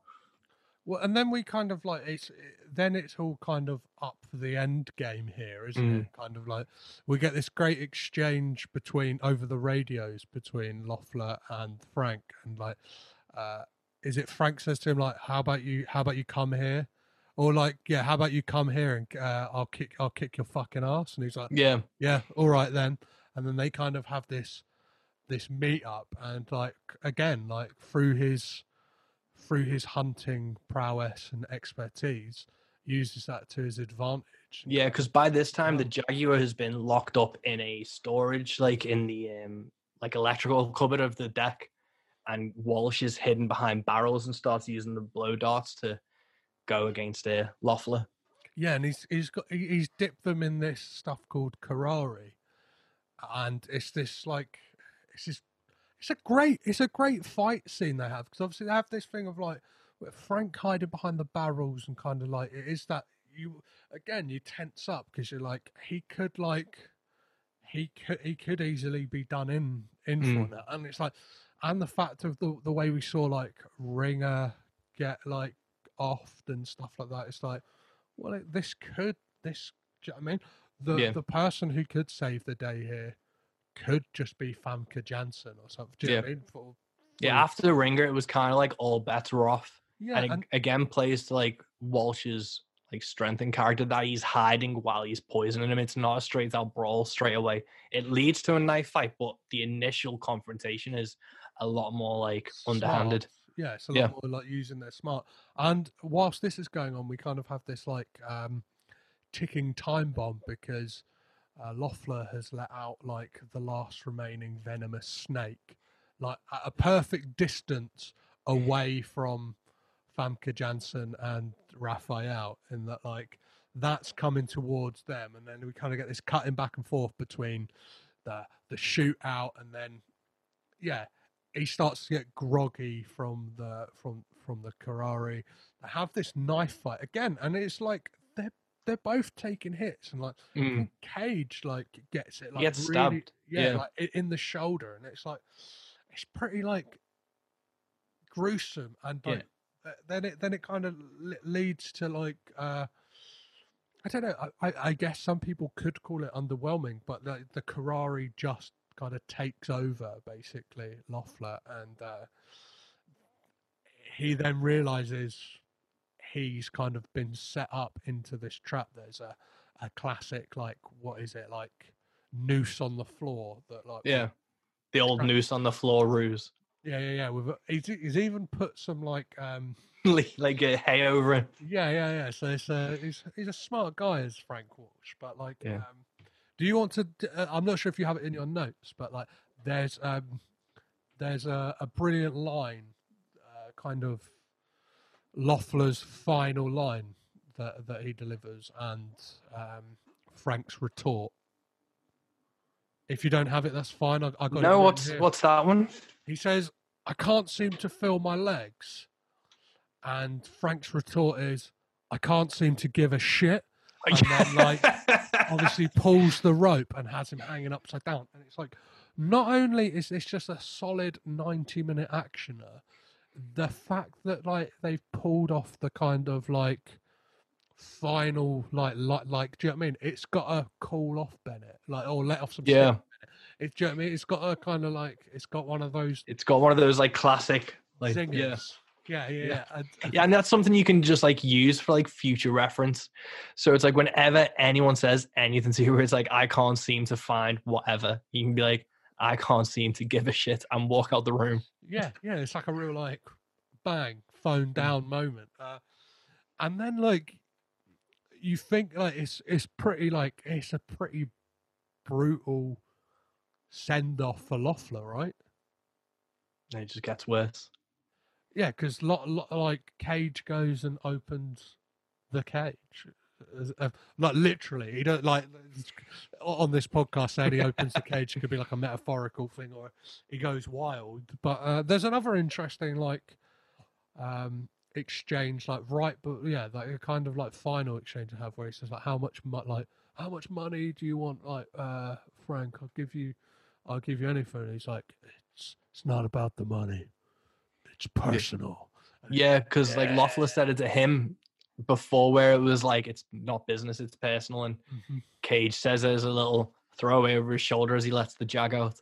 Yeah, and then yeah, we kind of like the film very neatly wraps up here, right? We get the Coast Guard coming in, and the talking parrot's still alive. Yeah, and so I've got a theory about what did you think about the ending to this? Because I've got a theory to how where this goes after this plot, because yeah, it just wraps up nicely, and it's like the Coast Guard show up and they go, "Do you have permits?" And Famke says, "No, it was destroyed, but I saw it." And she starts to have that grey stuff, but then like that moral like greyness, and then it's Cage has said that he's going to let the Jaguar go to a reserve, and it's all just a very, it goes to a lot of a happier ending of a simpler time. Yeah, because she probably does like the biggest flirtation move you can do ever is she gives him her business card. I'm not sure. I'm like, you're engaged, right? Yeah. Yeah.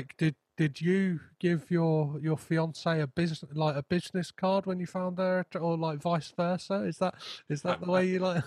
I don't think I gave her a bit. She does have some of my business cards, but it's it's not a pickup line. It's not exactly. Yeah. If it, like you wouldn't think like, oh, what's a way to really like I don't know. We're probably like there's probably people listening to this right now who like work in the city and stuff like that, being like, what do you mean? That's how we do it. That's how we move and shake. Like, and then it cuts to like the rainforest in Costa Rica or something, and Cage is on a really shitty laptop trying to type in like his full address, and then gets like a number wrong, and it bounces back as mail not able to send, and he's sat in the jungle going fuck. But yeah, my because you get this, it kind of the camera like pulls away as you got like Cage with this parrot on his shoulder, like looking like, I don't know, what's that Kurt Russell film? Is it like Captain Ron? Like he's, do you know what I mean? He's looking like he's looking like he should have a spin-off series. Do you know what I mean? The escapades of Frank Walsh. But yeah, she says like, oh, I'm from like Adelphi. And he's like, oh, it's just the parrot. Like, how would you feel about living in Adelphi? And my theory of what happens next after this film is it turns out that where Frank has to deliver the Jaguar is no other than Joe Exotic's zoo in Florida. Like, that is a strong theory. It's like, I can see that. I think they mentioned a Kenyan reserve. Yeah. I think that would definitely be, maybe that's where it's like if the tapir didn't make it because we don't know how that turned out. So it might be he's going to Joe Exotics because he's got some like bullet hole ridden birds, which I assume they'd buy for a small fee to feed the rest of the tigers because they didn't really give a shit. But yeah, that's a strong theory. Yeah, and it leads in perfectly to well, I'm not sure if it would be next year or the year after, with Nick Cage playing Joe Exotic. Is that actually going ahead? Yeah, that's fully slated. Like it's on IMDb. It's like he's even talked about it in an interview. Like, yeah, it's happening. Like, I think it's been like picked up by a channel as well or something. Oh, really? Like a production company, but yeah, it's in pre-production. So yeah, that's happening. No way. Because it's a series as well, isn't it? Yeah. Or it's Cage's first dalliance in TV. I was going to say, because that's like the thing he said he'd never do because he's a film star. Hey, he did Industrial, what was it, like, what's that film? Industrial Symphony No. 9. That was a TV movie, so who knows? Yeah. And like I think now more than ever, 2020 is where I think we've realised that the lines really between TV and film are blurred completely. And I think like prime example of that is the BBC series, which by the time this is out would have been wrapped up by now, but is the Steve McQueen Small Axe series on the BBC, which is like the first episode or film essentially is 2 hours long, and it's a series of films basically. And like you look at a lot of things, it's like some people would argue like Host, the film that kind of blew up on Shudder, is like 68 minutes or something like that, and it's like, well, people could argue, well, that's just a standalone episode, a standalone episode of something. Do you know what I mean? And it's like, and you look how cinematic some TV is. Like there are episodes of Breaking Bad that are more cinematic than 2-on-1. Yeah. Do you know what I mean? Like, or like you put the kind of the Humanity Bureau up against like the The Sopranos or something. Yeah, and like The Sopranos is 20 years old. Do you know what I mean? Yeah. Like this kind of thing, and it's. I think it would be an interesting avenue for Cage to go down. I always hope that like Cage would hold out for TV to do like, you know, a True Detective season 4 or something of that like caliber. But then obviously I don't know how well written the Tiger King thing's going to be. I'm always wary of stuff that just seems to like jump on the bandwagon. Yeah, I know that this has been in like development for a while. Like it's been in development before Tiger King, or like, do you know what I mean? Like the scripted, because I think it had been optioned before Tiger King even like.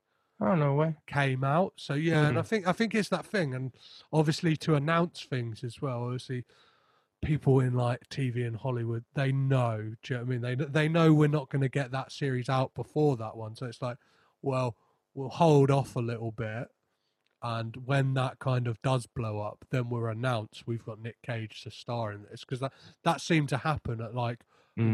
When Tiger King hit its apex of popularity, right? And like kind of when everyone and their mum had seen it in the world, it's kind of then they went, by the way, Nick Cage is going to play Joe Exotic in a TV series. And like kind of everyone was like, what? How many articles did you get sent about that? Because I got a fair few.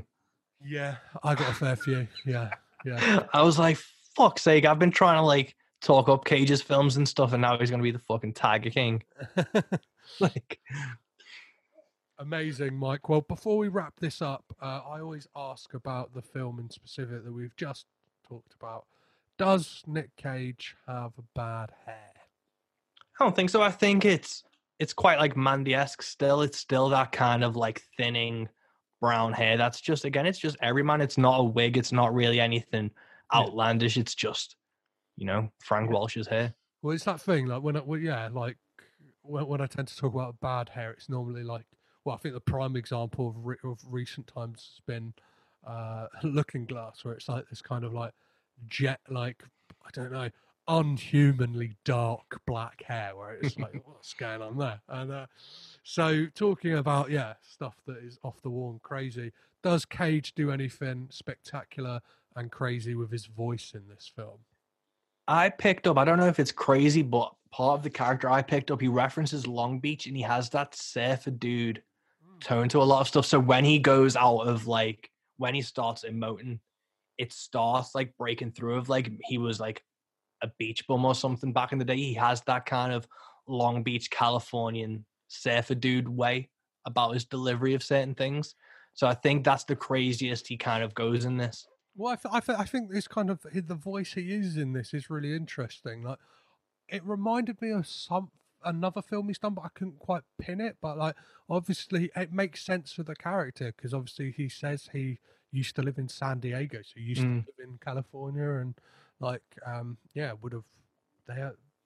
well, I've been to the beach in San Diego, so they do have beach.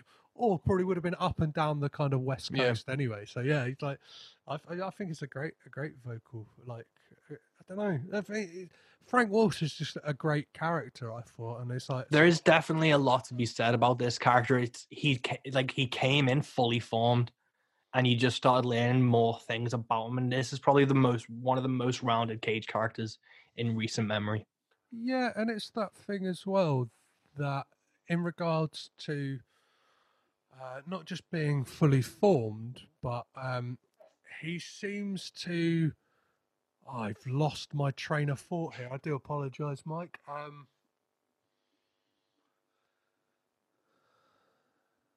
Like he would be a real world character. Like he's a real person. It's not like a parody or anything. Frank Walsh could exist in this world. If Tiger King can fucking exist in this world, Frank Walsh definitely can fucking exist in the world now. Well, it's the thing that he's not just he's a flawed person, and the point I'm trying to make is that it plays upon like Cage's real world baggage, and I think that's I always find that kind of casting quite interesting, in that like he is a man who like to some degree has been in the public eye for a long time. Obviously, is quite reserved about a few things, but it manages to like use that like world weariness that Cage like gives off the impression he's got, and like uses it to both the character and the film's advantages.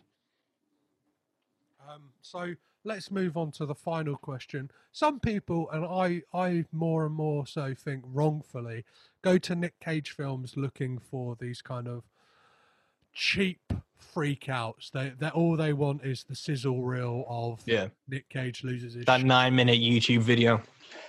Does Nick Cage freak out in this movie? I don't think so. He like the most like freaked out he gets is when Lothar starts shooting the birds, and that's an understandable reaction to it. So I don't think he has like an unnecessary reaction to anything in this film, and nothing hits like a tone or a cadence that is unnecessary. So I don't think he has a freak out in this film. I think it's all, as it should have been. I totally agree with you, Mike. So as we wrap things up and as podcasts go, where can people keep up to date with you, with everything you're doing, whether it's the music, the podcast, or the comic books? Cool. So you can go to my website, which is mike333west.com. I'm at Mike333West on Twitter and Instagram. You can find me on Facebook. I brought out a full-length album in August. So that's a full album. It's on vinyl. It's on CD. It's had some good reviews, which have been nice. That's out. That's on my Bandcamp and on my website. And then you can find Into the Van on Spotify and Acast and all the podcast platforms. You've been a guest on it, which I was lucky enough to have a while ago. I've had people like Anthony Simpkins from Gems on VHS.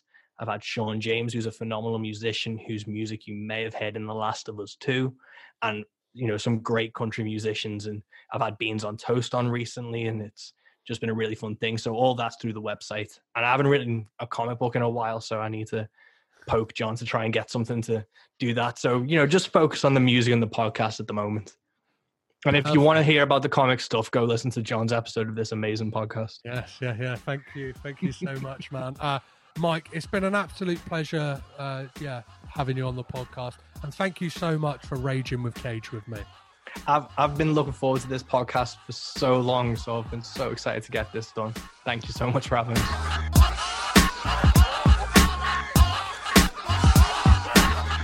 Thank you once again to Mike West for coming on the podcast and chatting some Cage with me. And thank you guys, as always, for listening. We're one step closer to the end of Cage's career. No, not the end, but you know what I mean, up to date with his career. However, as always with Cage, you take one step forward, he's taking 2 steps forward.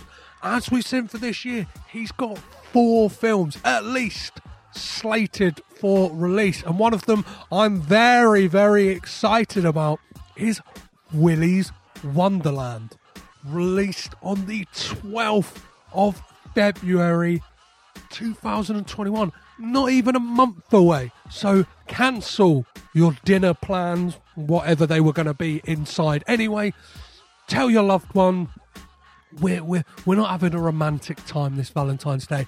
We are watching Nick Cage beat the shit out of some demonic animatronics. That's what you want for Valentine's Day, right, guys?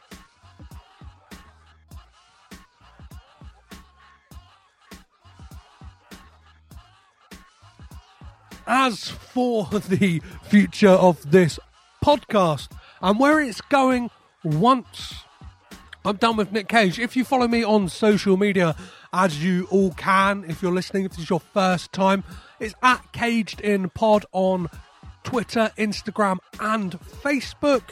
You would have seen some teasers, some utterings of some stuff going on. And yes, if you don't know, Caged In will be kind of morphing into a new era, Coppola Connections, where I'll be looking at the extended and wider Coppola family, the brood in which Nick Cage has come from, to kind of understand him that little bit more by understanding his family.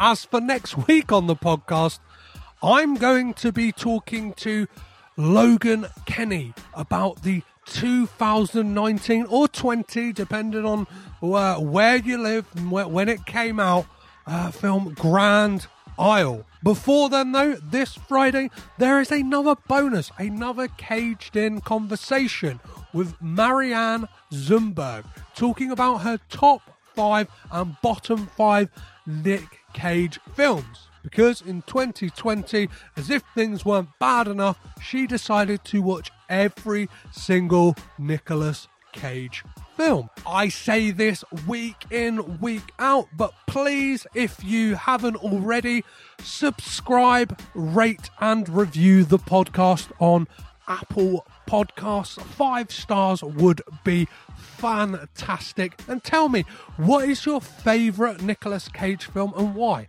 Like, you don't have to go, oh, Petrus is amazing, I love Petrus. It's not about me.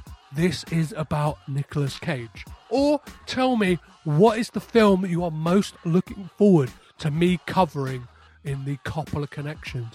Any of the extended Coppola family films, which is your favourite? And who is your favourite? Are you more of a Jason Schwartzman fan? Are you more of a Talia Shire fan? Are you more out there? Are you more of a pirate Christopher Coppola fan? If that's your bag, then let me know.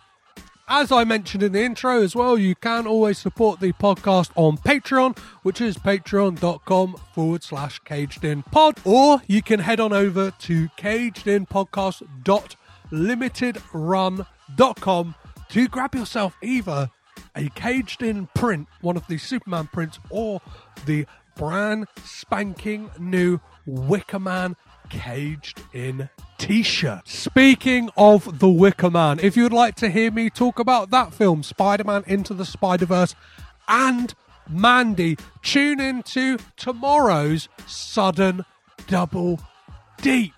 I had the absolute pleasure of joining those guys to talk about those 3 films in a kind of man-ish triple bill. Their whole premise of their podcast is they pick 3 films linked by a word and talk about them. They bent the rules in my case, and we got to talk about 3 films linked by the word man. It just happened to be that Mandy slightly warped the rule, but that film is all about warping perceptions anyway, so we will have it. And obviously, if you're listening to this at a later date, head on over to Sudden Double Deep. Maybe type in Sudden Double Deep, Petrus Patsilivus, or Sudden Double Deep Caged In, and it will definitely come up. You'll be able to find that episode.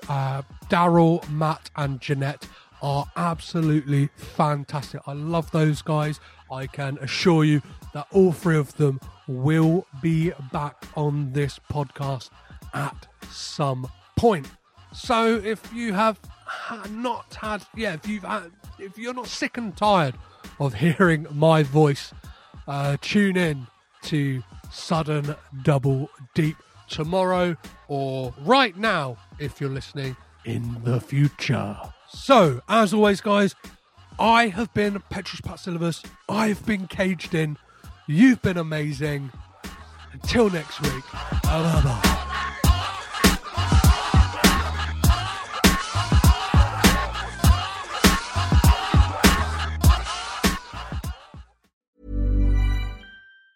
Hey, it's Danny Pellegrino from Everything Iconic. Ready to upgrade your style game without blowing your budget? Check out Quince. They've got all the good stuff, shirts and polos, activewear, and fine leather goods, all at 50 to 80% less than other high-end brands. And the best part? They're all about safe, ethical, and responsible manufacturing. Get that luxury vibe without the luxury price tag. Hit up quince.com/upgrade for free shipping and 365-day returns on your next order. That's quince.com/upgrade. Ever catch yourself eating the same flavorless dinner 3 days in a row? Dreaming of something better? Well, HelloFresh is your guilt-free dream come true, baby. It's me, Keke Palmer. Let's wake up those taste buds with hot, juicy pecan-crusted chicken or garlic butter shrimp scampi. Hello Fresh. Stop dreaming of all the delicious possibilities and dig in at HelloFresh.com. Let's get this dinner party started. Even when we're on a budget, we still deserve nice things. Quince is a place to scoop up stunning high-end goods for 50 to 80% less than similar brands. They have buttery soft cashmere sweaters starting at $50, luxurious Italian leather bags, and so much more. Plus, Quince only works with factories that use safe, ethical, and responsible manufacturing. Get the high-end goods you'll love without the high price tag with Quince. Go to quince.com/style for free shipping and 365-day returns. This podcast is presented by the Breadcrumbs Collective, home of the Pod Charles Cinecast, Caged In Coppola Connections, A Driptown Limerick, Maine, Franchised, and many more to come. Our shows are all presented ad-free and made possible by listeners like you. Please support our shows by subscribing, leaving ratings and reviews, and becoming patrons at patreon.com. If you'd like to learn more about Breadcrumbs, head over to breadcrumbscollective.com. Breadcrumbs. It's more than a podcast network. It's family.